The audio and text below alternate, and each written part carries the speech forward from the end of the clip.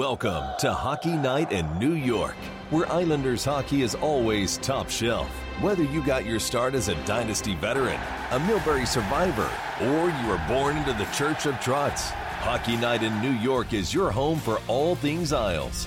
Now, here are your eclectic hosts, Sean Cuthbert and Christian Arnold. Ladies and gentlemen, it is Hockey Night in New York. Welcome to the program, everyone. It is Sunday, August 9th, 2020. Coming at you live from the Hockey Night in New York studios on Long Island. Another big show coming up for you tonight, ladies and gentlemen. Mr. Rob Simpson, Toronto correspondent for National Hockey Now, will be joining us to talk about the Isles Series victory, preview Islanders versus Capitals, and talk about a little bit of a glimpse at life inside the Toronto bubble. My name is Sean Cuthbert, and with me as always is Mr. Christian Arnold. Big show coming up here. Remember, we are presented by Oyster Bay Brewing Company, located at 36 Audrey Avenue in Oyster Bay. Head on down to sample all their fine offerings in the tap room. Open 7 days a week with indoor and outdoor seating. If you can't make it down, don't forget you can order all their great selections and merch at oysterbaybrewing.com with coupon code HNINY for 15% off your order. We're also sponsored by the Blue Line Deli and Bagels, located at 719 West Jericho Turnpike in Huntington. Go there for great food, great people, and great Islander fans. And remember, you can check out the menu at BlueLineDeli.com for all their great selections.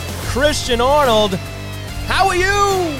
I'm doing well, Sean. I'm doing well. How's everything on your end? Everything is great. If you're an Islander fan, I would assume that everything is great for you as well, because the qualifying round is over, ladies and gentlemen, and the Islanders have advanced. They defeated the Florida Panthers 3-1. The Islanders are the kings of noon.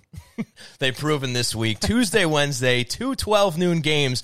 That's where we left off after the Game 1 win that we covered last week. They end up playing textbook Barry Trotz Islander hockey, and they move on to the official playoffs here to meet the Washington Capitals, who defeated the Bruins this afternoon. They will play them in round 1 for a best-of-7 and the Trotz revenge plot. What do you say, CA? Well, I think Barry would really take issue to you saying the Trotz revenge plot. But yes, it should be a very exciting, formidable series for both the Islanders and the Washington Capitals, and obviously just a really great series out of the New York Islanders in the qualifying round of the postseason, whatever you want to call it, the playoffs, postseason, tournament, whatever the case may be. But, I mean, top to bottom, aside from Game 3, even though there was really only few and far between mistakes in Game 3 that really cost them, the Islanders played lights out for the 4-game series against the Panthers. Yeah, they pretty much ran the table, and we're going to get into the games a little bit. We'll touch on some of the finer details that happened in those games, but everybody was a little weary about where this team was going to be coming off of the pause and having that 7-game losing streak. It's been well publicized. We've talked about it here, and everybody wanted to know what Islander team we were going to see once they got back to games here. And look, we talked about how they're healthy. They got their main guys back. You know, you talk about Pelech, you talk about Cizikas, and you have this well-oiled machine coming back that, you know, was talked about in the early going, that first quarter of the season when they were just winning game after game, going on that big run. And it looks like that's more of the team that we saw in this series than maybe the one that might have made you nervous towards the end of the regular season. So a lot of things to feel good about here for the Islanders heading into a very tough series with the Washington Capitals. Absolutely. I mean, they got, as Barry Trotz said, that, you know, they got their swagger back. That was the New York Islanders team that we saw in October and November. You know, that was going out there and winning all these games in different ways and different styles, but basically staying within the Barry Trotz system. And that's what you saw in all 4 games against the Florida Panthers. Maybe Game 3 is the one where they got away from it the most. And even then, you look at their 5-on-5 play. I mean, they were still dominant against the Panthers. They didn't really. They really didn't. Yeah. They played their game. It was just you had 3 brain farts all in one game that just ended up costing them.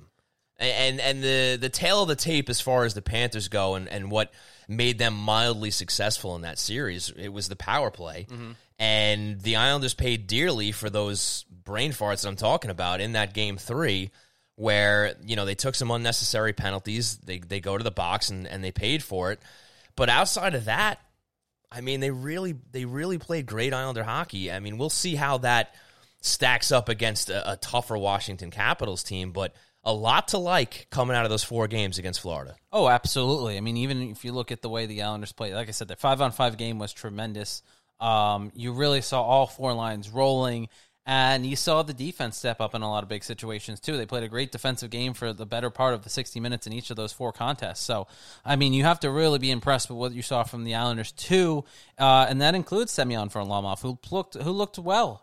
He played really well for the Islanders, and, I mean, despite the fact that he didn't get a ton of shots on him in those first couple games, he did great when the Islanders needed to, and in that, kind of bringing that up as well, the fact that the Islanders held that team to at most 28 shots in each of those games. I think the most was the 28 shots in a few of those games, but really they kept them under the average number of shots that the Panthers had been generating during the regular season, which was somewhere around 32. So that's an impressive feat nonetheless as well for the Islanders, because that's such a big thing. You control the number of shots they're getting on net, and you control the pace of the game. And the Islanders, they don't put a ton of shots on net either, but they were taking advantage of those opportunities that they were getting. They were finding ways to put the puck in the back of the net. They were finding ways to really generate offensive chances off that transition game. We saw it a number of times. I mean, I think just from Game 4, a great example of that was the Matt Barzal goal, where a defensive effort on one side of the puck they moved the puck the other way, and Matt Barzal sprung for a breakaway goal there, which really put the icing on the cake for the Islanders in the third period. So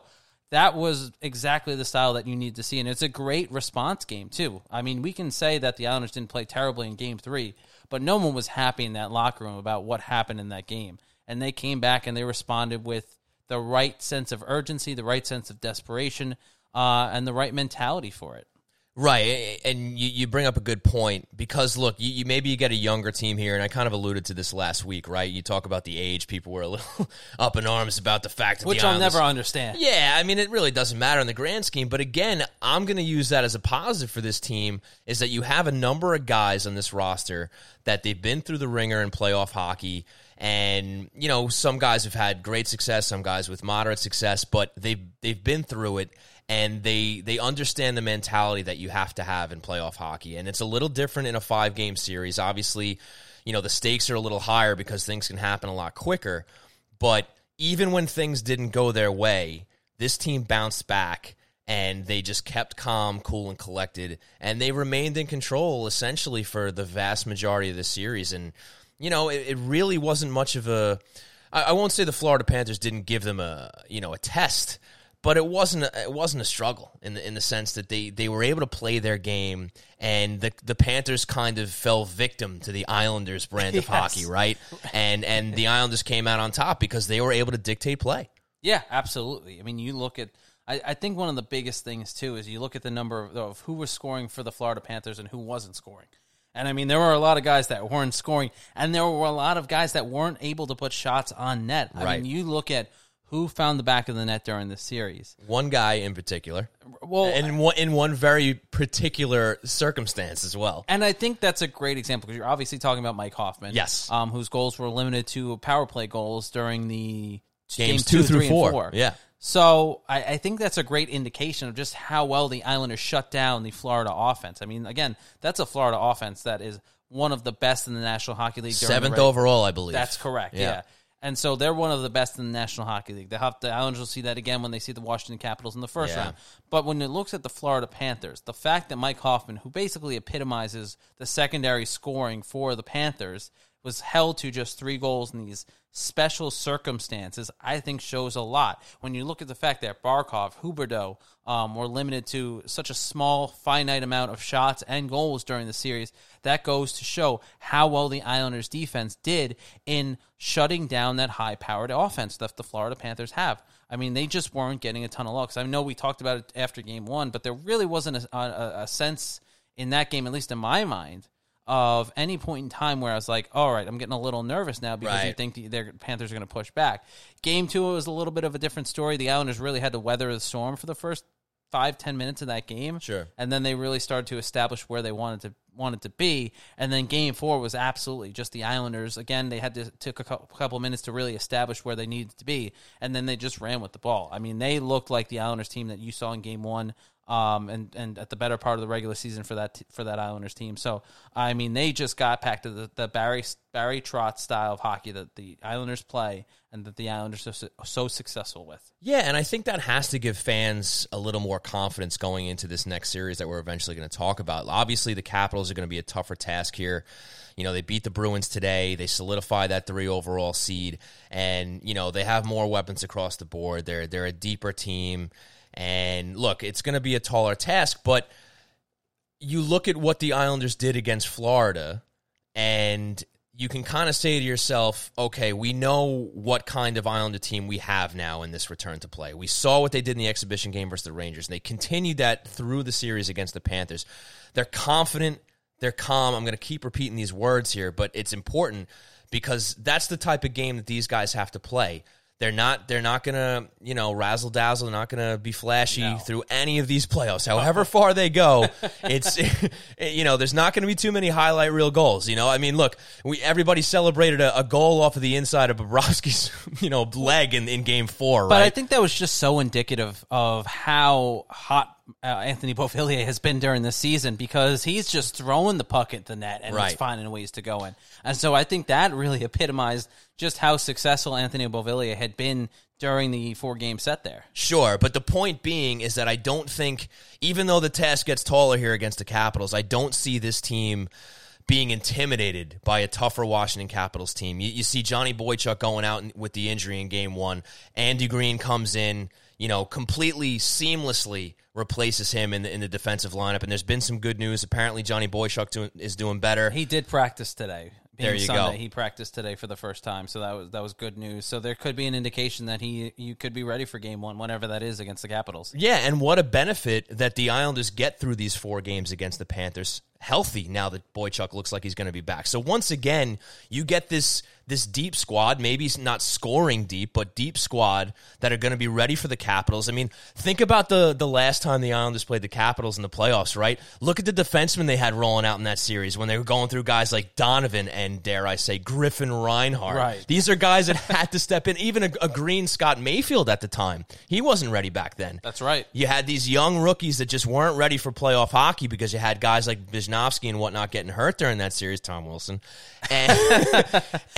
But now they're ready to go here with a full squad. So it's going to be a lot of fun. We're going to talk more about that. But folks, right now we have to break because Rob Simpson's going to be joining us in a little while. So thanks so much for joining us here at Hockey Night in New York. Remember, you can tune in live or for the archives at HockeyNightNY.com. We'll be right back. You have a lot of choices when it comes to great beer, and Oyster Bay Brewing Company provides the best Long Island has to offer.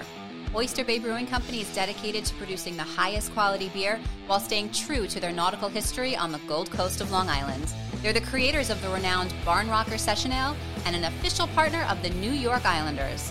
Whether it's the crisp Barn Rocker, smooth honey ale, savory IPA, or gluten-free hard seltzers, Oyster Bay Brewing Company has an option for everyone. Located at 36 Audrey Avenue, the taproom is open 7 days a week with indoor and outdoor seating, so you can experience all of Oyster Bay Brewing Company's excellent selections right in historic Oyster Bay. You can also shop online at oysterbaybrewing.com for curbside pickup, local delivery, or have your order shipped anywhere in New York. And if you use coupon code HNINY at checkout, you'll get 15% off. Oyster Bay Brewing Company, Long Island's Gold Coast Brewery.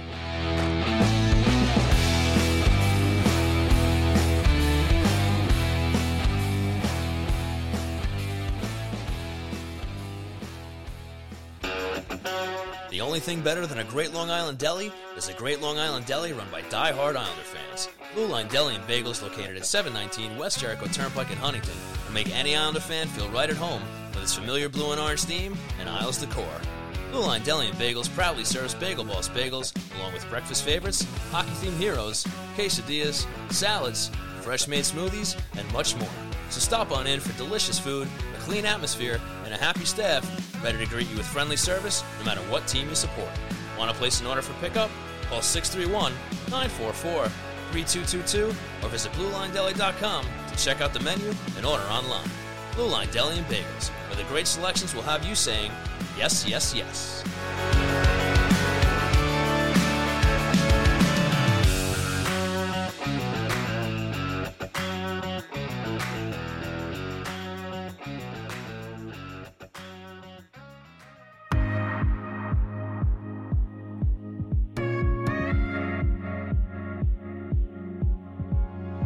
Hope you enjoyed the ads. Now let's get back to Hockey Night in New York with Sean Cuthbert and Christian Arnold.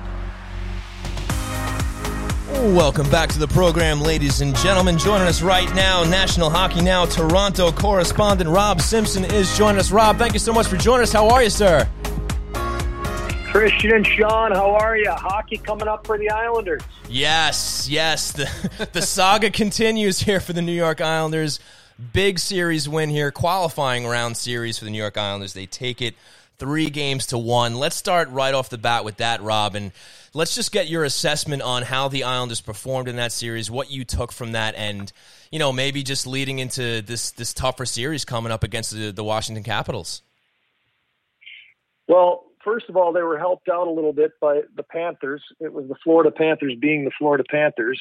So you had kind of an inconsistent Bobrovsky. You had a discombobulated D-core. You had a disaster in Mike Matheson the first two games.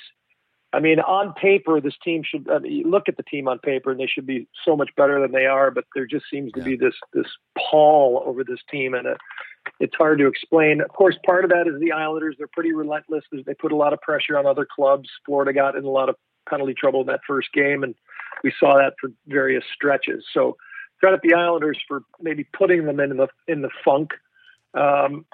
It's just a textbook kind of execution by Barry Trotz's team, 3 games. And you knew they were going to bury him in the third one. There was simply no motivation left for Florida. And the Islanders had all the momentum and they had balanced scoring. I mean, they put together some nice hard work in the offensive zone from a lot of different guys. Even when the top line wasn't clicking, they were getting plenty of help. Hey, Rob, it's Christian. First of all, great to finally put a voice to the name that we've been emailing back and forth all week to. But from your perspective, in the last couple games you got to see there, what was it, I think, especially with the special teams, where it really came down to being the X factor for both of these teams? What was it about the Islanders on the penalty kill, especially in that Game 4, that they were really able to be successful against the Florida Panthers?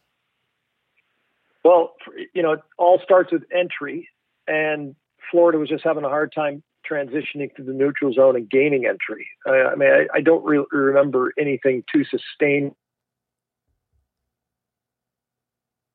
the Islanders' PK unit. And then they capitalized, when they could on the power play, or when they had a couple of different opportunities on the power play, they cashed in. Brock Nelson had that one in the 5-1 game.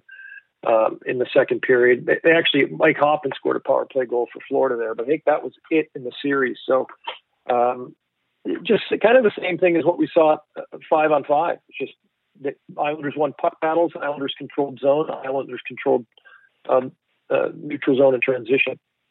For sure, Rob. And you had an interesting focus on a couple of players here over at National Hockey Now. You picked a couple of captains that have been playing in this bubble situation, one of which was Anders Lee. And you kind of did a shift-by-shift coverage of him. Just touch a little bit on that. And I guess what you saw out of the Islanders captain, did he give enough in this series? I know he didn't really put too many points on the board, if any.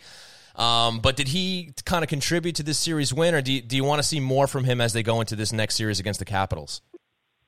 Well, I think everyone would like to see it a little more offensively. I mean, this is a guy that's had 4 consecutive 20-goal seasons, 20-plus goals, 30-plus, on a couple of occasions. But he was a big factor in 5-1. He helped bury the Panthers, there's no doubt. He had great opportunities, probably a little bit snake bit, because he could have scored. He could have had a hat trick if he'd cashed in on all his opportunities in that third game.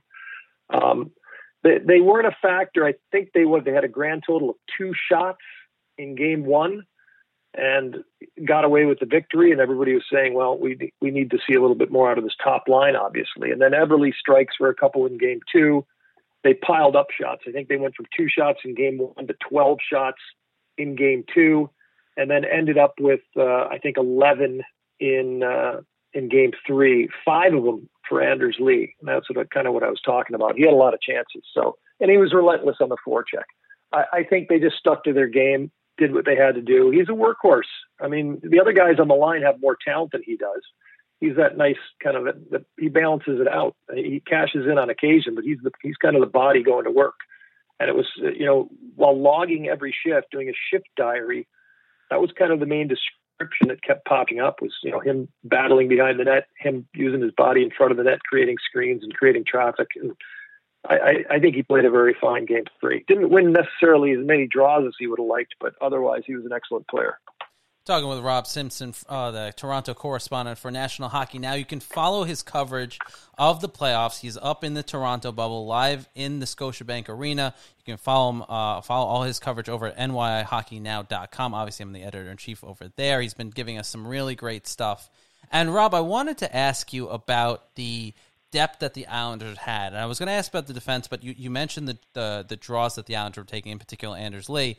But the fact that the Islanders had so much center depth this series too, it seemed like it really helped them along the way. Especially, I think there's a lot of notes about Pajot and how successful he was in the faceoff dot. Just if you could kind of give us a little insight from your perspective where you're sitting, just how crucial some of those, the fact that they had so many guys that could take faceoffs and be successful in the faceoff circle really helped them down the stretch in the series. Yeah, I mean, Trotzy's pretty routine with his draws. Top line goes out in the offensive, like a lot of coaches, and then certain guys take the D-zone draws, and then depending on where things are in the neutral zone, you'll mix it up. Pajot just 40% in that final game, but he won a couple of big ones. And oddly enough, I called myself the guesser when it came to us making predictions in that first in the qualifying rounds, because I was just abysmal out west. Got a couple things right in the East, one of which was the Panthers. It was the Islanders. I had the Islanders, and I had Pajot as my key guy. So I was pretty happy with that, because he did step up and actually showed up and played well. And they needed him to. You mentioned his draws, but just adding a little offensive spark. This is a streaky guy. He was huge moments with the Ottawa Senators when that team made the real unexpected run to the conference finals a few years back. Barzal being Barzal, Brock Nelson, and Cizikas is a grinder and a physical player. I mean, it's pretty strong up the middle, whether or not they're winning draws or not, because they're the type of team that if you lose a face-off in the offensive zone, they'll send two guys to the end boards and get the puck back. So, right, yeah. I mean, that's Islanders hockey. It was kind of funny watching this Caps Bruins game and thinking about, okay, you win, you get this, you lose, you get that, and it's the Islanders or the Canes. Those are two teams that aren't going to blow you out of the water offensively. I mean, most of their talent lies on their top line, respectively. But they're relentless teams with puck pressure, and they go north-south and transition very quickly. So kind of pick your poison, similar genres, if you will, if you're watching. But the Islanders will bring it. This will be fun. And now you got the Trotz taking on his old Stanley Cup team, which is going to make it fun. And they might be getting Johnny Boychuk back because he was skating, I guess, today. That's right. Rob, it's funny you mentioned that. I do want to look ahead towards the next series. And I think one of the interesting things, at least from some of the stuff that I was reading, was that it seemed like both the media in Boston and Washington was kind of leaning towards they wanted the Islanders and not the Carolina Hurricanes, which I found kind of interesting considering that those, as you were alluding to, both of those teams are very, very talented squads that really give even the best teams in the league that fits. I mean, just from your perspective, you've been up there, you've seen these games live, like kind of what you were alluding to before, picking your poison. Just, I mean, how tough of a matchup is this going to be for the Capitals? It'll be a tough matchup. I see where the Canes, they're kind of the flavor of the week that's lasted an entire year because, they made the run last year for 3 rounds. And it's basically just effort. It's the Brind'Amour and the boys type thing. And that the forwards have gotten that much more experience and talent. Like, Sebastian Aho is a legitimate star. Andrei Svechnikov is coming into his own. Vince Trocheck, I loved him when he was with the Panthers. He's probably happy not to be playing there anymore. and then you got Justin Williams and Jordan Staal usually on that third line. What I would, most important position on the ice, though, if I had to pick one of the two teams to go against, I like Varley over Peter Mrazek and James Reimer. Yeah. I mean, I would just, there's a little more strength there. But, I mean, in terms of work ethic and puck pressure and all that stuff, I think there's similar teams that way. I think you're getting your hands full with the Islanders. I think you're getting your hands full with the Canes. In terms of the Caps, though, I really like them. I like them coming in. I mean, I like the top seeds in this Eastern Conference. Boston's a little bit of a puzzle right now. Tampa is phenomenal, but now Victor Hedman might be hurt. Right. So if the Caps get John Carlson back, which is expected, I think they're super dangerous. Gudas is another question mark. Lars Eller his wife just had a baby. He's going to finish up his quarantine here shortly and should be available. So he was a big part of the 2018 Stanley Cup. So they will be a handful for the Islanders. There's no doubt about it. And if they're a healthy roster, that probably might make them the favorite in the East, just because the Victor Hedman, I don't know if people realize just how big a loss that would be if he can't go. I don't know if he snapped his ankle. I don't think so. He kept skating around. So maybe it's a high ankle sprain, which can be horrible. Right. For sure. Well, let's scout the Caps a little bit here, particularly what they've done since this return to play came back. You're up there in Toronto. You've seen them in this round robin. What's going to scare the Islanders here, and what's going to potentially be something that the Islanders can attack to maybe end up victorious in this series against the Caps? What did you see in these 3 games they played in the round robin? Well, the Islanders just going to have to chip it. They're going to have to get it deep. It's going to be Lee in the top line and other guys throughout the lineup, just getting the defenseman to turn and then pound them. I mean, you're not going to out talent them. You're not going to out skate them. You're going to out grind them. You're going to have to forecheck the hell out of them. Stay out of the penalty box. I mean, it's a pretty standard list of things if you're a less talented team that you need to take care of against a more talented team. Sure. This team's a couple years removed from the Stanley Cup. Looks like they're going to be healthy. You can't really judge a whole lot from this little silly, ridiculous seeding thing. I mean, today's game was a pond hockey game. It could have been January, 1998 on a pond somewhere in Northern Ontario. That was basically what that game was today. A very fancy pond hockey game. Boston was disinterested. Washington was, I think there were 2 hits in the game. I mean, I'm sure statistically, officially there were more, but it was pretty patty cake. It was like, let's get this over and get the hell out of here. Do you want to play the Canes or the Islanders? I don't care. Really, seriously, like Boston, there was such a disinterest. And again, I mean, John Carlson, if it meant anything, probably would have played today, but it didn't. It really didn't mean anything. So these guys were scrimmaging. They're getting their legs. They're working on various things. They're working on their power play. They're working on whatever they are, the breakouts, yada, yada, yada. And now they'll be ready to go when they take on the Islanders. And Boston, unless there's something more to this, they should be ready to start their series. But I think the Capitals will be geared up, and the Islanders are going to have everything they can handle. They're going to have to play Islanders hockey, and they're going to have to stay out of the penalty box. Talking with Rob Simpson. He's the Toronto correspondent for National Hockey Now and providing a lot of great coverage over at NYIHockeyNow.com. And Rob, you're up in Toronto. You've been in Scotiabank Arena. You've been able to see these games in person, which is a rarity for a lot of hockey fans, a lot of hockey journalists. And yep. I wanted to know what that experience has been like because, I mean, as reporters, we're sort of used to seeing some of the behind-the-scenes stuff, seeing the arenas empty, seeing practices with just, team staff and media there. But what has this experience been like watching these games in an empty arena with the league doing its best to try and make up for the lack of fans there? Well, first of all, from a media standpoint, some had complained and, writers from various places had whined about, not being able to their access. But for this to be successful, like you're seeing the disaster that's Major League Baseball. Oh, yeah. Obviously, it's harder for them because they're flying around. It's regular season. They got to go here. They got to go there. It's impossible. This is a bubble situation.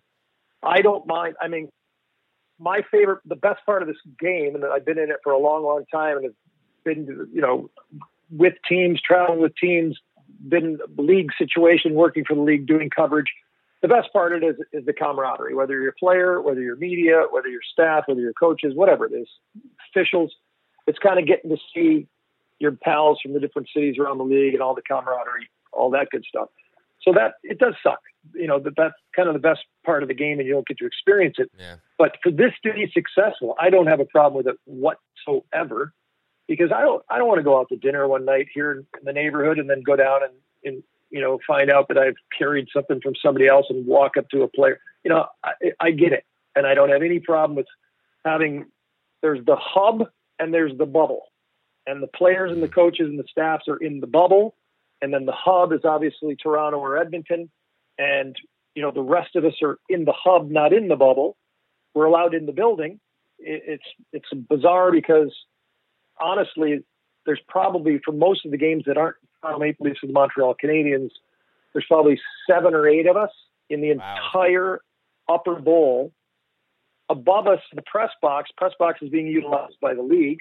So they're up there in their masks. And then there's, a smattering of people downstairs also that are allowed, that are hub people. That are bubble people that work for organizations or the league. But in terms of actual active media, there's a handful of us sitting up there spread 25 to 40 feet apart in our own little desks. And they have the simulated crowd noise. They have the music pumping.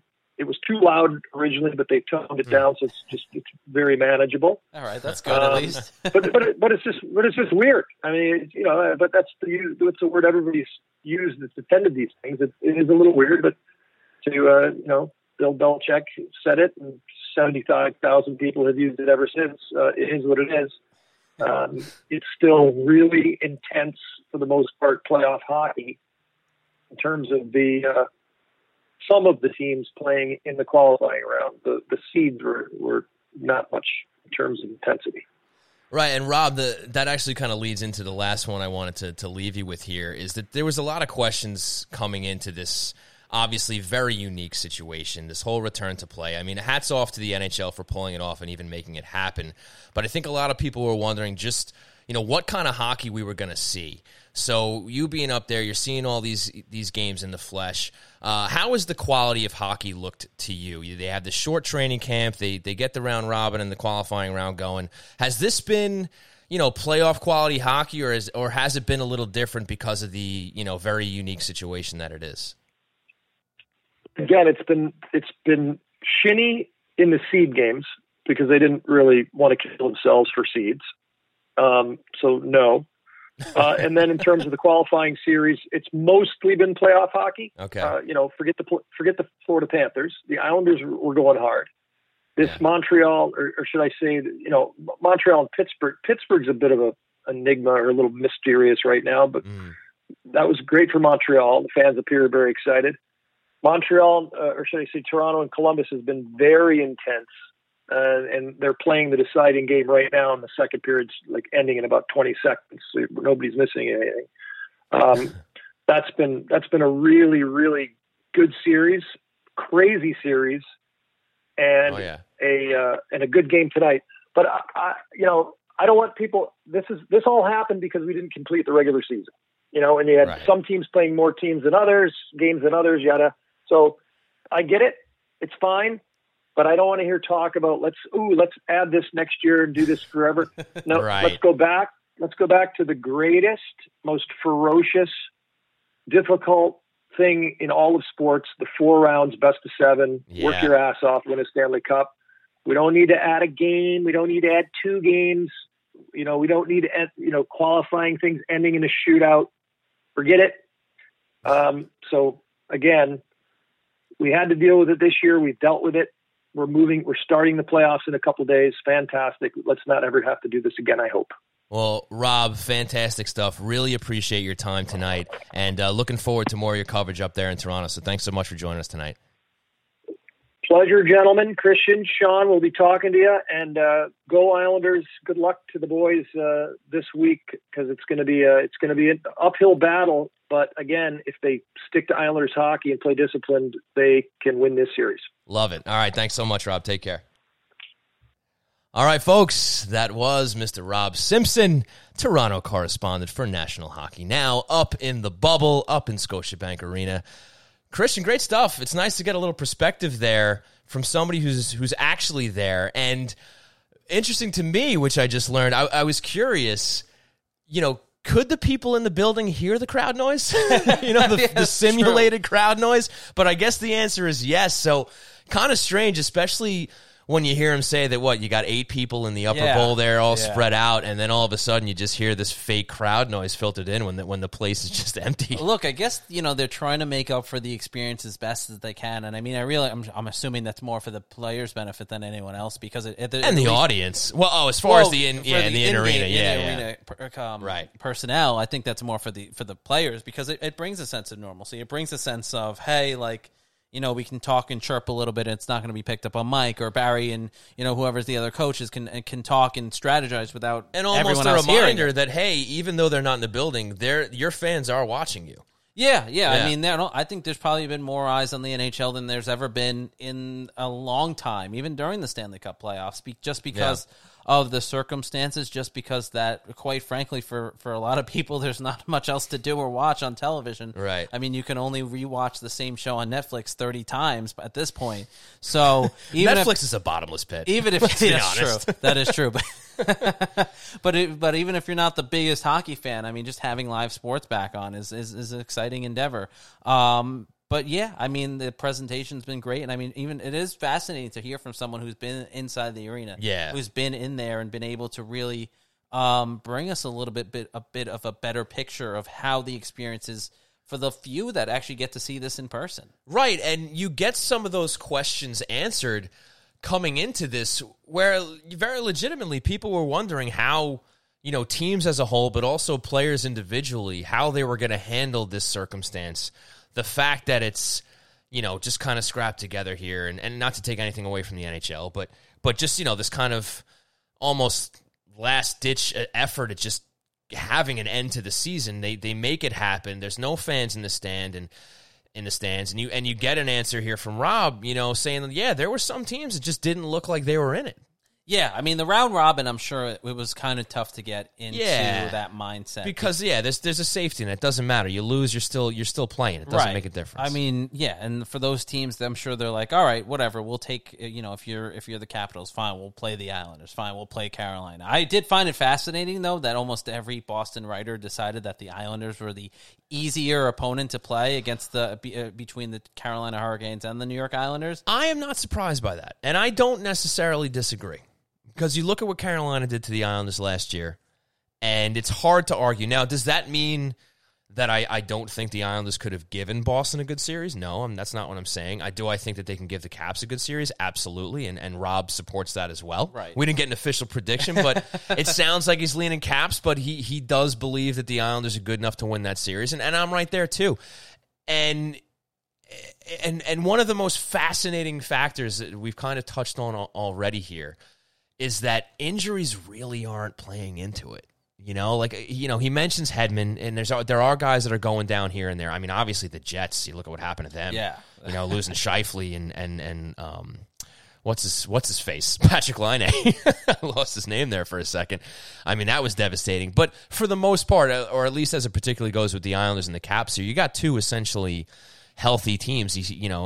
Rob mentioned that Carlson looks like he's going to be ready to go for Game 1.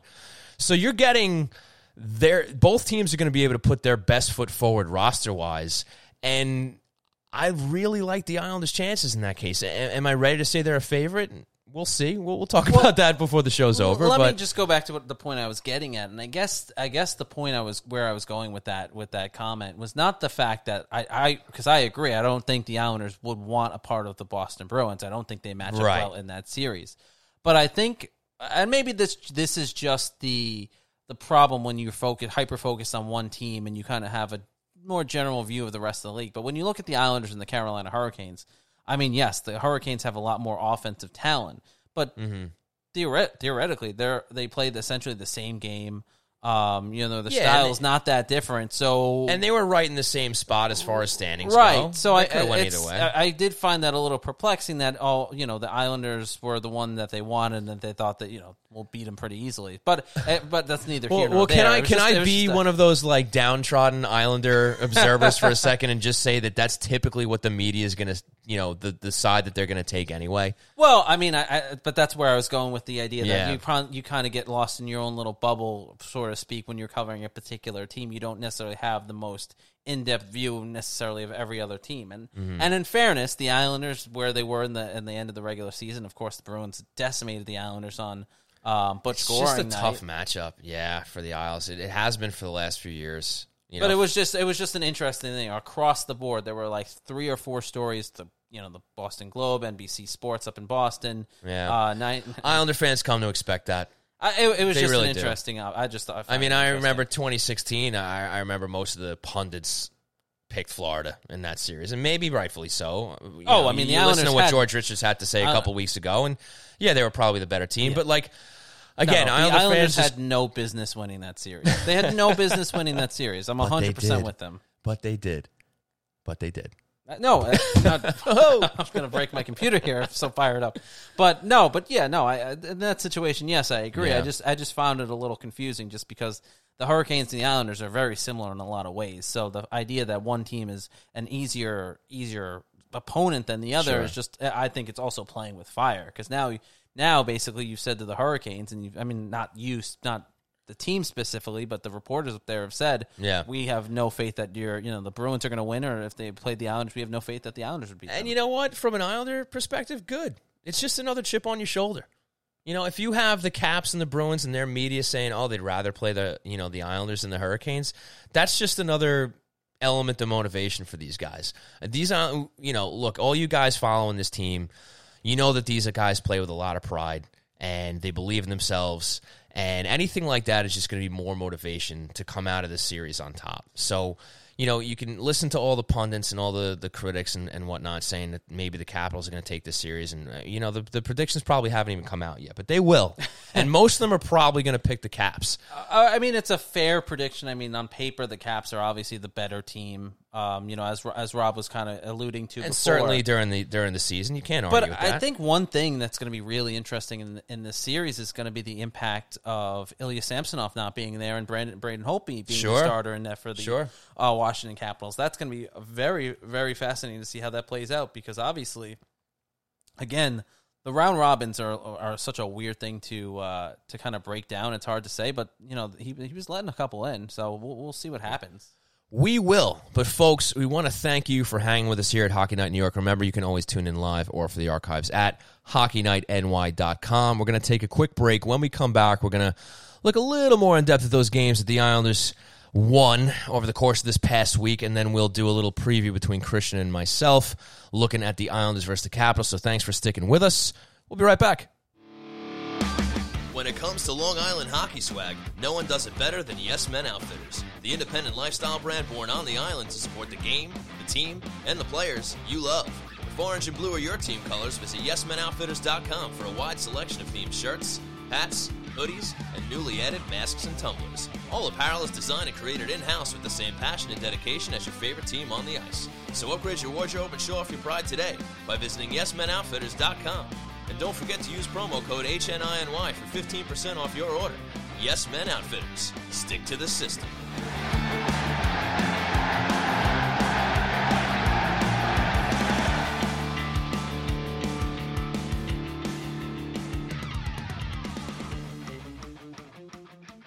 Did you have a nice break? Well, it's time to get back on the couch for more Islanders therapy with Shawnee and C. Arnold on Hockey Night in New York. Just can't get enough of these sick beats you got for the rejoiners, Shawnee. Jams are important, Christian. Jams are important. You're right. And these have been bangers. I'll give you a lot of credit.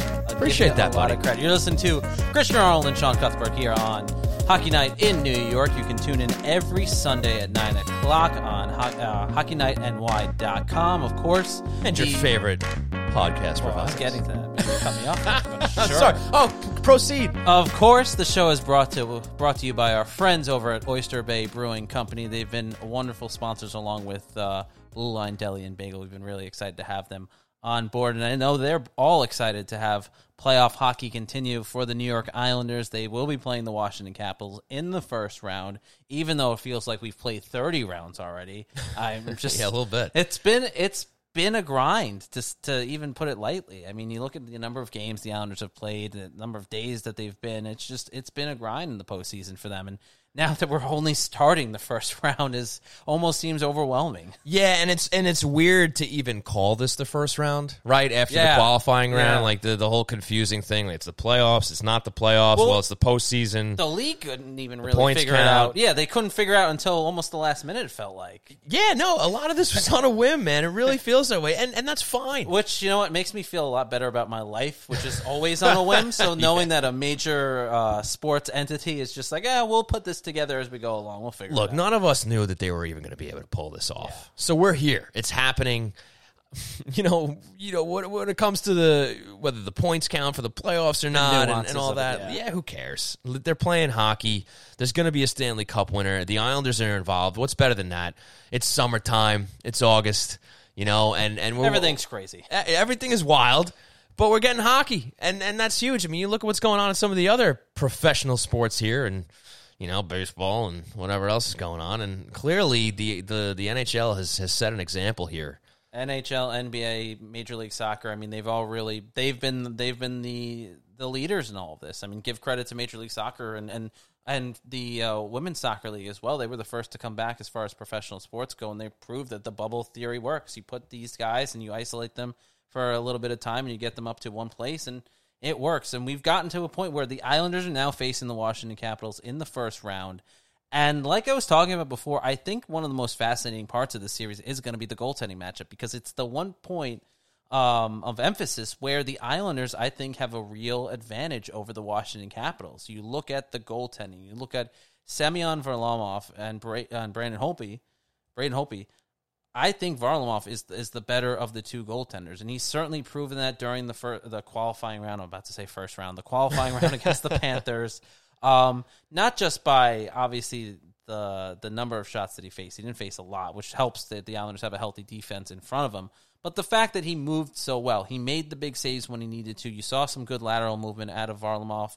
And the one thing that Barry Trotz talked about a lot going into the postseason is the fact that when it comes to goaltenders, he really wants to see how guys track the puck. And Varlamov tracked the puck really well, for the most part, during the series against the Panthers. I'm a little surprised that you're saying that Varlamov is the better keeper here between the two. And that's not to take any credit away from him. I like what he's done for the Islanders, particularly in this last series. I thought he looked great against the Panthers. But Holtby is no slouch. And even though Samsonov has taken some of his minutes away in more recent history, Braden Holtby has been one of the better goalies in this league for a while now. Well respected. He obviously led that team to a Stanley Cup not too long ago. So, I mean, as an Islander guy, hearing you say Varlamov is the better match there, great.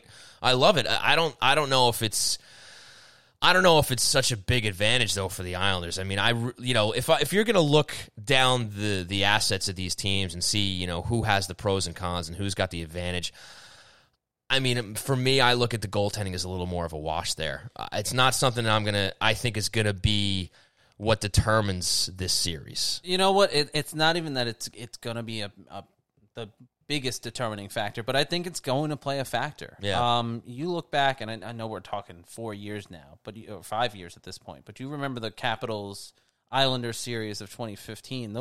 Those were hard-hitting series, and it did come down to goaltending, especially in that last game in the Game 7. Halak was fantastic in that series. That's what I'm saying. I mean, I wouldn't say that Holtby outplayed Halak at all. Sure, no, but I'm saying it's going to be a big factor. Then you add on to the fact that the Islanders have a healthy defensive core.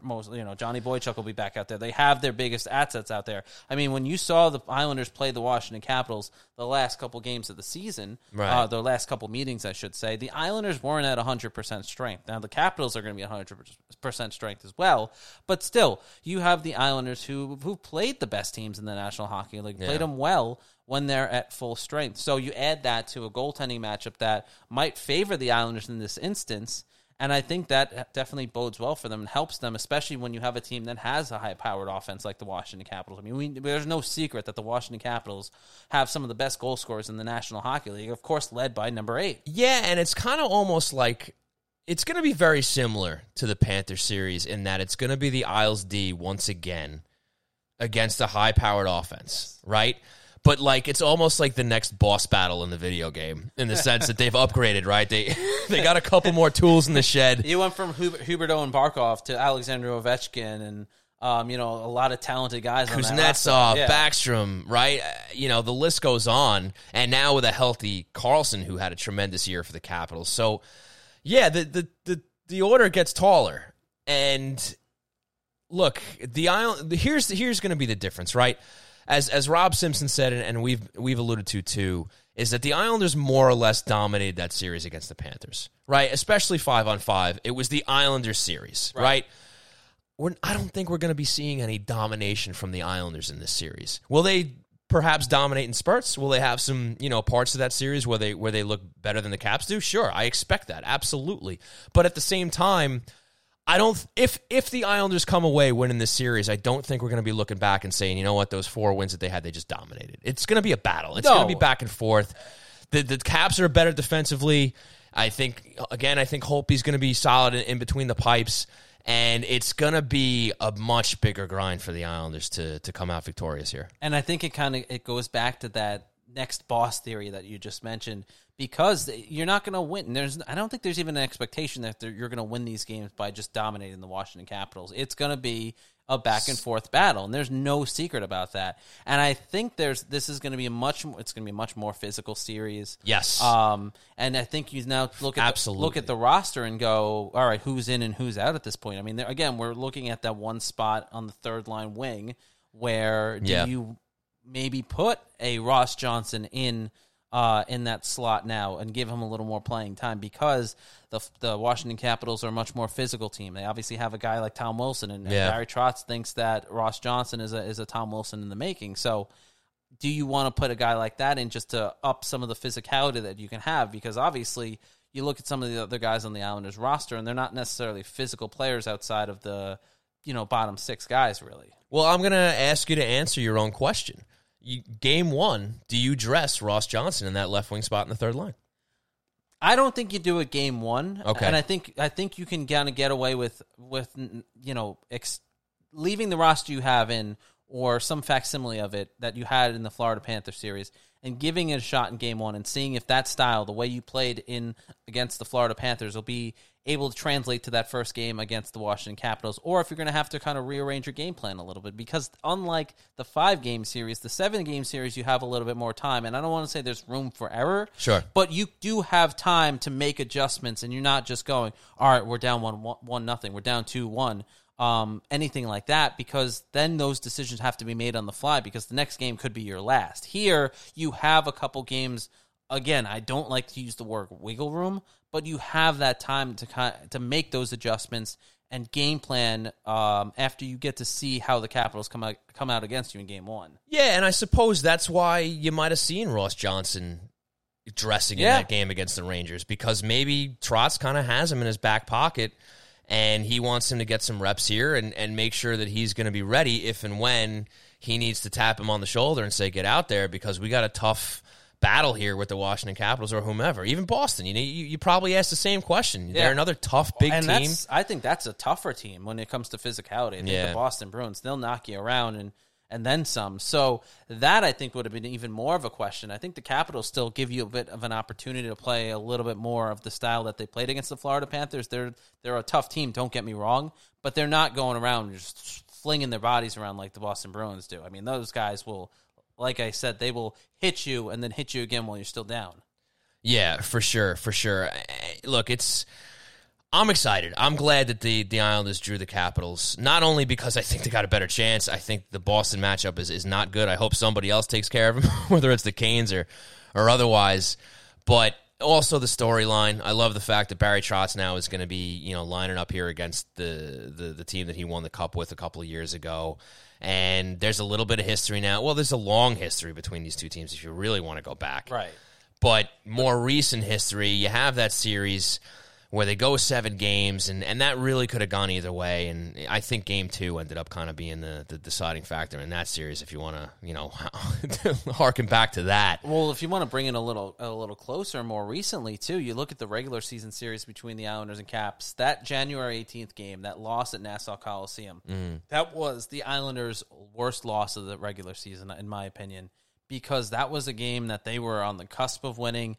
I think that really would have changed the course of the second half of the season, and it would have been such a major victory over a dominant divisional rival. Right. That the fact that they were up 4-1 in the third period, Devontae's does the Kuznetsov Yes, I was just going to bring goal that up. celebration. The bird or whatever he does. Yeah, exactly. And then the Capitals come out in the third period, and they score as many goals as they do. I think it was 5 goals in that last 20 minutes to not only beat the New York Islanders in regulation 6-4, but Ovechkin moves up on the all-time goals list in that same game by scoring a couple there as well. So it was just a morally defeating loss for the Islanders on so many levels. And it certainly changed Devon Taves long term. Yes, and you know what? That's one of the worst things to come out of that game, because I loved the fact that Devon Taves did that, and I think hockey needs more of that. And and not to go off on a rant here, but the fact that he did it, and then the Caps, they responded, and I'm sure they didn't take lightly to the fact that he did that. But we need more of that in hockey. We need more guys just going out and just giving a nice little middle finger to the other team to make it a little more lively. That adds was to the drama. Great. And you know what? In fairness, if other teams don't like it, then go out and do what the Capitals did and score. And speaking of third periods and middle fingers, for anybody listening live right now, the Columbus Blue Jackets are currently up 1-0 on the Maple Leafs with just about 18 minutes to go in the third. So if they hang on, there might be a lot of Islander fans happy with the result there. I mean, it's at this point, John Tavares has earned the right to do whatever he wants. I think it's a little bit of a blown out narrative, even before. You know what? It's not even just that. It's Tucker. It's everything. There's just I'm sure it's different for everybody, but there's been, and we're going off on a tangent here, but I think it's fun. But you look at the Islander Ranger rivalry. Not a lot's been going on there lately. And for me personally, I don't know how it is for everybody else, but I have more of a, for a lack of better words, hatred's strong, but hatred for a team like the Leafs right now than I do the Rangers, just because of more recent history and what's gone on. Yeah. I mean, and it's fun. It's just fun. I like putting the Leafs down. I don't care in the grand scheme. It doesn't matter. I'm not losing sleep at night anymore or at all over the fact that John Tavares didn't re-sign, but it's still fun to watch them lose.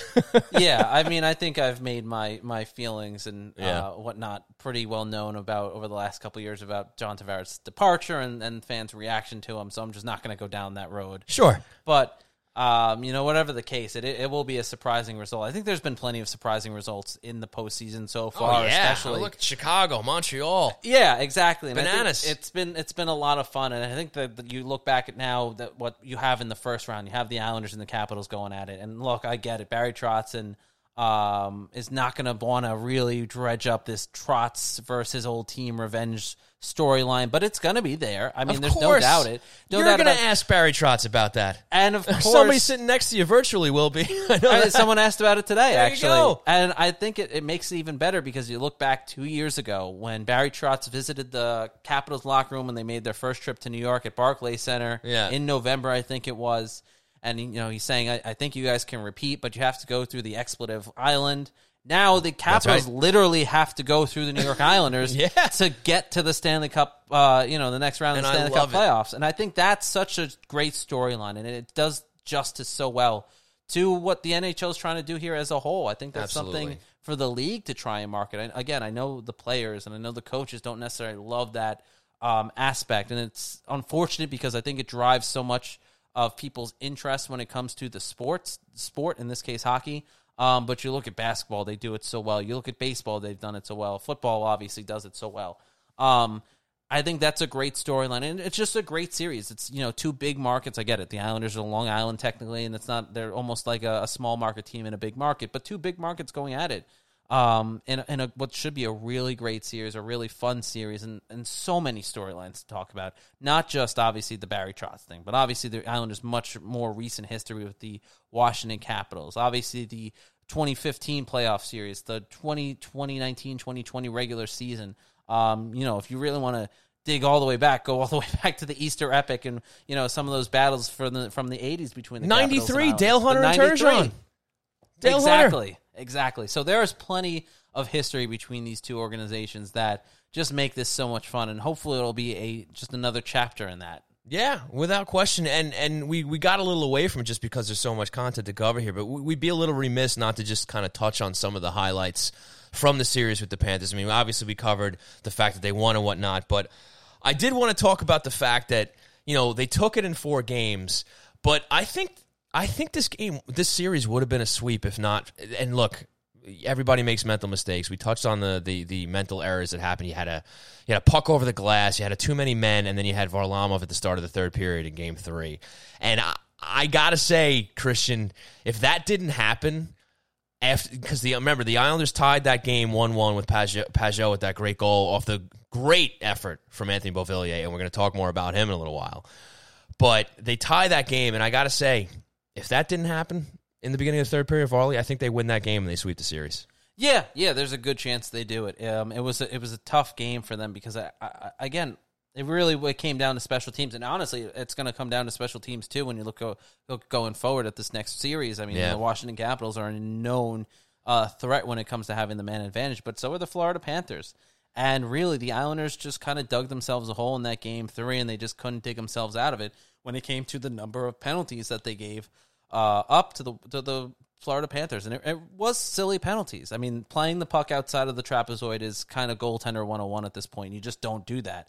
And so for Varlamov to make that mistake in that situation, we're talking it was early in the third period, and you give him that opportunity, that's a tough spot to be in. That's a tough spot to kind of bounce back from, because it really was, in that game, the Florida Panthers playing well for the first 3 minutes of that third period, and that's what the difference was. Well, look, I mean, they capitalized on the power play. Hoffman gets the power play goal. And then again, Brian as you Boyle said. gets the 3-1 goal. Yeah, and the wheels fall off. Yeah. And again, if that penalty doesn't happen, the Islanders have the momentum. They're ready to play Islander third period hockey. I think they end up kind of just grinding the Panthers down until they get that winning goal, and they probably take it. Look, maybe it's good. Maybe the fact that they got that 4th game in is good. Keeps them a little more fresh for the series against the Capitals. Thankfully, nobody goes down with an injury. Well, one of the interesting things, too, is now you have this little bit of break. It won't be as long as last year, but it was something that came up during the day off on Saturday, and that was the break between last year's sweep of the Pittsburgh Penguins and the start of the Carolina Hurricanes series.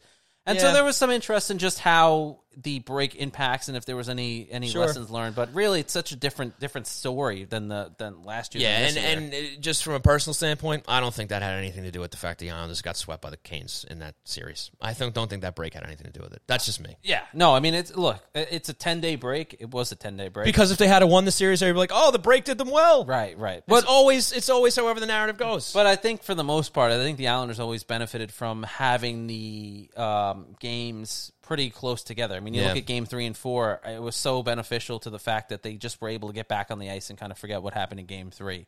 And I think you just saw them go out there and they did what they had to do, and they took care of business, and they got back to the style they needed to do. Yeah, and one other thing I just wanted to point out from that series. Nope, you don't get any more. Oh, all right. Well, this show's been great. Thanks for joining us, folks. Fine. What's the one thing you wanted to point out again? we had Rob touch on Anders Lee, and Eberle potted himself a couple of goals in Game 2.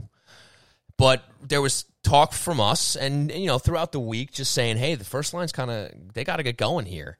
And Matt Barzal finally shows up on the score sheet in Game 4, and well-timed. He gets that breakaway goal, but he also has that beautiful assist on Beauvillier's second goal, which ends up being the winner in Game 4. And that's huge, especially considering this is the last game going into this first-round series against the Capitals.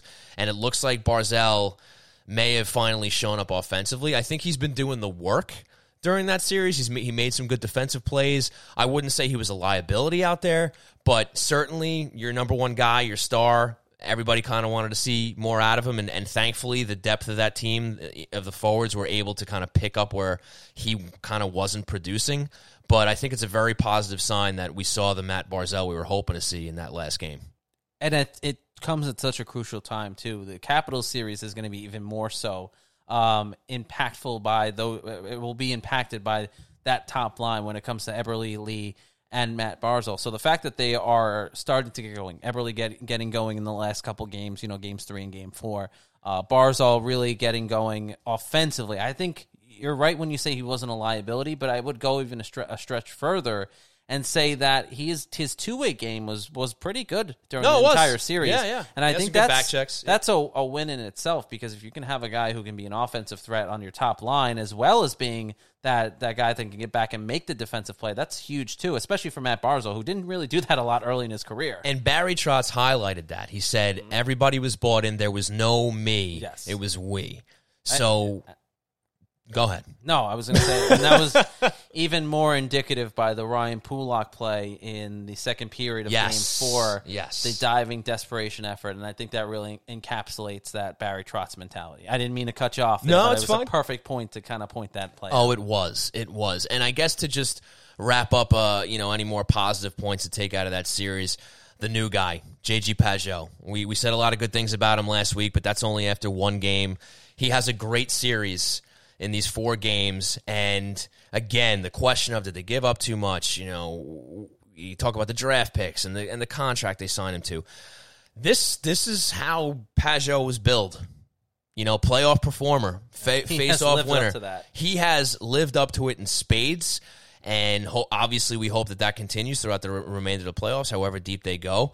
But you have to be happy with what you saw out of him, and maybe feel a little bit better about what they gave up to get him.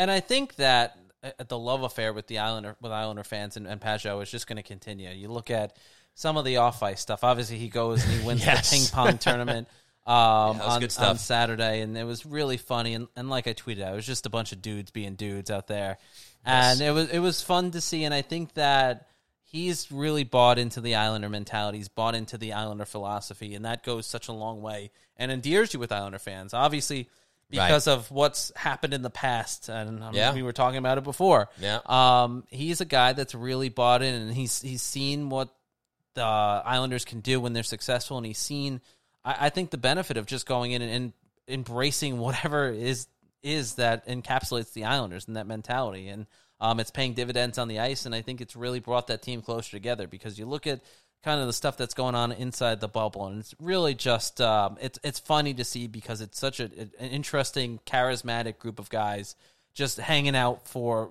like a month on end now, and just having a great time, and I think it's leading to a lot of success on the ice. Yeah, I mean, all in all, just a lot of positive things to take out of this first qualifying round against the Florida Panthers, especially with all the question marks going in.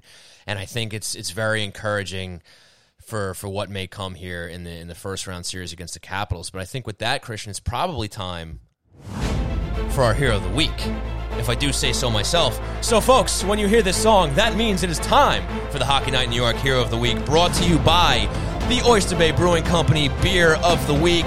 This week's great beer is the Oyster Bay Summer Peach Wheat Ale.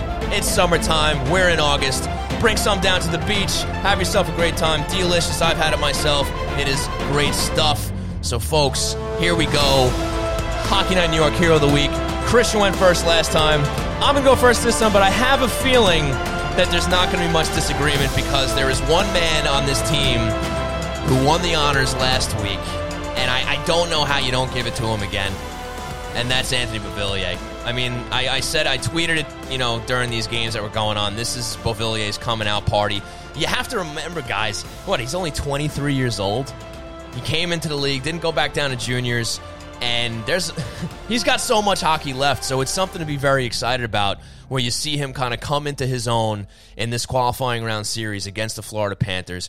He leads the team with 5 points, and without question, he was the MVP of this series. He leads the charge here. 3 goals, 2 assists, +1, 2 power play points, 1 power play goal, 2 game winners. What more is there to say about Anthony Beauvillier? He is my Hero of the Week. Yeah, it's really hard to not pick Anthony Beauvillier. So I will do it again for the second consecutive week now. Yeah. Anthony Beauvillier is my Hero of the Week for a lot of the reasons Sean mentioned.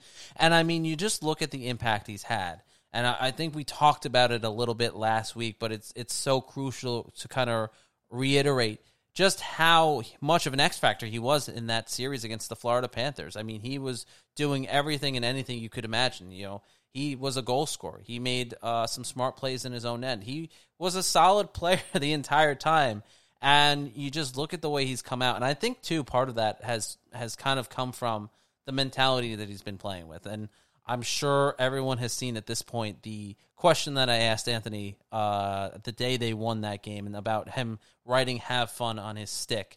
Right. And Matt Barzal obviously got a real good kick out of that question because he was giggling off on the side there. Right. But you look at the mentality that he has, and he's writing that on his stick, and you look at the way he's playing. I think there is a real correlation between Beauvillier just going out there, and he's been super consistent now. You're seeing that consistency, which you just didn't see earlier in the year, and at different points in the last couple of years as well. But you're seeing him now, and I think part of it is just he's going out there and he's having fun. Like, every shift he's out there, he looks like he's having fun. And I think that's getting back to that basic mentality for Beauvillier has really gone a long way in how successful he's been in the last couple in the series. Even towards the end of the regular season, he started to figure things out and get back to where he wanted to be. So, he didn't really say that that's the mentality he goes out with, but you look on his face and you see the enjoyment that he's having. You see the success that he's having. He's also got two great partners in Brock Nelson and Josh Bailey. Brock Nelson obviously was phenomenal in the series as well, but Bailey, I think, kind of goes undetected as the playmaker on that group. 4 assists. He is point per game. He has been that way for as long as I can remember. I can remember talking to John Tavares a couple of years ago when he was playing with number 91 on the top line, and Tavares always said that Bailey was a great playmaker, and it's something people don't realize. And you look at the numbers that he had, where he was drafted kind of indicates that he should have been a goal scorer, but he is a great playmaker, and I think that Brock Nelson and Anthony Beauvillier have really benefited from having him on their line as well. Yeah, and he was like you said, he was a little quieter this series in the sense that, look, there was no game one overtime winning goal, right, where Bailey's front and center, but and you know what, there were some spots where I saw some vintage Josh Bailey making an extra pass here, an extra pass there, but at the end of the day, I thought he had a very solid series. Again, the 4 assists, but also something that you hear his fellow players and even coaches talk about is just how smart he is, his hockey IQ. And, look, you're watching the games as a fan, and maybe you're not always seeing or taking notice of the things he's doing out there, and there's nothing wrong with that. But, when you hear his colleagues kind of taking note of that and saying, just kind of noticing those nuances and those little plays that maybe, again, just an observer's not looking at, but somebody who's sharing the ice with him and saying, man, he just, that play on the boards that he made, or that pass, or that hesitation, or whatever it was. I mean, those are the little things that you don't always get accolades for, but consistently, time and time again throughout the years, it's something you always hear about Josh Bailey. And whether you're a lover or a hater, he's been a divisive player on this team for a long time now. And I think that's kind of come to an end. I think people have really started to come around on Josh Bailey. Yeah, he's getting more credit these days than he used to, for sure. But for sure, you're right in the sense that sometimes those little plays just go unnoticed. And I think getting back to the whole point of this is that that's really been a huge benefit to an Anthony Beauvillier, to have a guy like that, a veteran player who can make those plays on the wing with him. That's a huge benefit for him. So I think all of that kind of goes together and creates the Anthony Beauvillier we've seen in the postseason, where he's just going out and he's playing with confidence and he's having fun and he's coming up in those big moments. And we saw shades of that the last couple of years. Especially last year, he had a couple big goals, especially at Nassau Coliseum. Yeah. This now you're seeing it more consistently, and you're seeing it where there's no question anytime Anthony Beauvillier is out on the ice that something is going to happen, and something good is going to happen because he's making the smart plays. He's creating chances. Him and his offensive partners are creating those chances that are, if they're not scoring, at least they're giving the Islanders some sense of extended zone time in the offensive zone. And he's having fun out there. He's having fun. Having a lot of fun. So, Christian, before we wrap up, I'm going to put you on the spot here, and I'm going to ask you for one. Wow, you distracted me because the Blue Jackets just went up 2-0, I think. Is that way? So, first off, I want your prediction for the series against the Capitals, and I want your X factor for the Islanders for this series. All right, I can do that. For the series prediction, I will say that the Islanders will win in 7 games. All right. Give them a 7 games here. It'll be a hard-fought battle, and there's going to be a lot of interesting tidbits that are going to happen during the 7-game series. But I think the Islanders are going to come out victorious. And kind of what I was saying before, I think you mix in the fact that the Islanders, I think, have the edge in goaltending here, mixed with the fact that you have a strong defensive unit that's should be fully healthy. Yeah. Minus maybe you miss out on Johnny Boychuk, but then you have Andy Green, who has been absolutely solid filling in for the guy. So that is something that I think contributes to how successful the Islanders are going to be. And I think you start to see Barzal and Eberle really get going, and Lee becoming that factor where he's the guy who's going in front of the net and creating those opportunities down low and giving some of those guys some more freedom to open up a little bit.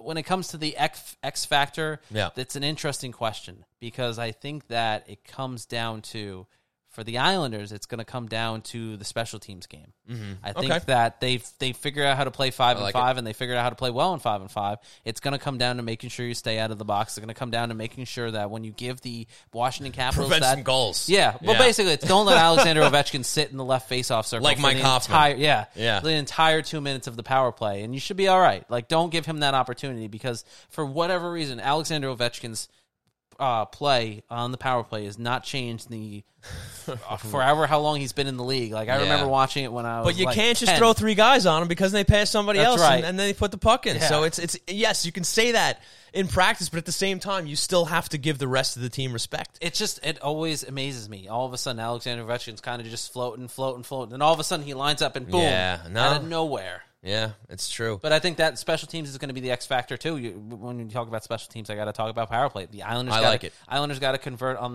the power play, on the man advantage. They didn't do a lot of it this series when they played the Panthers, but when they did, it was in the right spots. It was in those big moments that helped them a lot in those games. I like it. And Christian and I did not discuss this before the show, but we happen to be in agreement. I also take the Islanders in 7. And again, I think the goaltending is a little more of a wash when it comes to Varlamov and Holtby, but I really, really like the Islanders system with a healthy squad. Getting Pelech in there and seeing what they did against the Panthers. Again, it's going to be tougher against the Caps, but I think that they can frustrate the Caps. They can lock them down. You're not going to have Thomas Hickey in there to go after Tom Wilson, even though he's got such a huge chip on his shoulder for him. He's never forgiven him for what he did to Lubomir Wisnowski, and I love Hickey for that. If you remember, any game since then that Hickey's been in against the Caps, he's always going against Wilson. We're probably not going to see that, but maybe you get Johnson in there and he takes care of that. But I just think as a whole, obviously the offense is in the Capitals' favor, but it's just so encouraging to see what the Islanders did against the Panthers. Yes. They are playing exactly how you would expect them to play when they're on their game.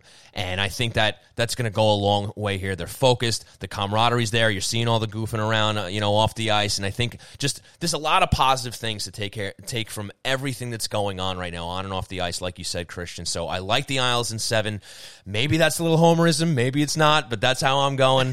And well, apparently there's both of us because we both made the same pick. I do want to add one thing, though. Please. When you look at this series, I don't ever foresee a game being a 5-1 score in favor of the Islanders or the Capitals for that matter, because this is going to be a hard-fought series where it's 2-1, 3-2, 1-0. These are not going to be blowout games at all. I don't think there's any chance we see one of those. I agree with that. And you know what? Sad to say, folks, if there is any of those blowouts, I think the Caps have more of a chance than the Islanders. But it doesn't matter because the goals don't count for points or wins in the series. It's just one game. So even if it happens, it doesn't matter. But my X factor for this series, I'm going to go with an individual, and I'm going to say Brock Nelson.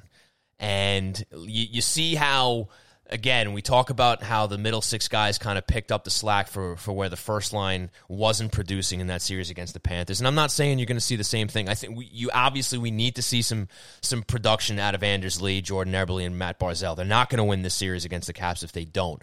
But you got Brock Nelson.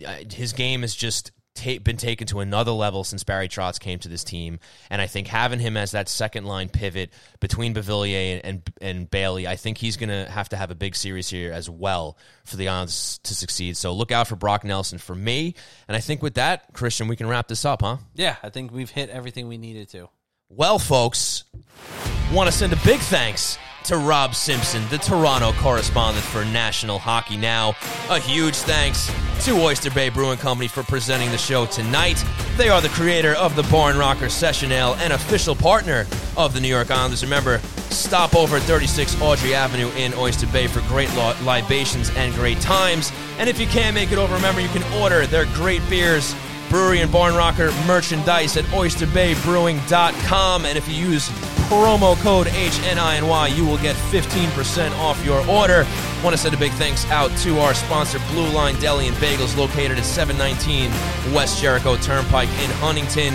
Head on down there for some great food, great service, great Islander fans, great people. Check out the menu at BlueLineDeli.com. And remember to check out the brand new sandwich, the Hockey Night in New York. Fantastic wrap, ladies and gentlemen. A little grilled chicken, a little buffalo sauce, a little mozzarella, and a little avocado. Check it out. You will not be disappointed. So, folks, thank you so much for tuning in. If you enjoy the show, I want to remind you to please rate, review, and subscribe on your favorite podcast providers. That helps us out. Tell your friends. Spread the word. Follow Christian on Twitter at C_Arnold01. Follow myself at Shawnee Hockey. Follow the show at Hockey Night NY on Twitter, Facebook, and Instagram. For Christian Arnold, my name is Sean Cuthbert. Have a great rest of your night, and maybe enjoy a Columbus Blue Jackets win over the Leafs. There's about 3 minutes to go. We will see you next week.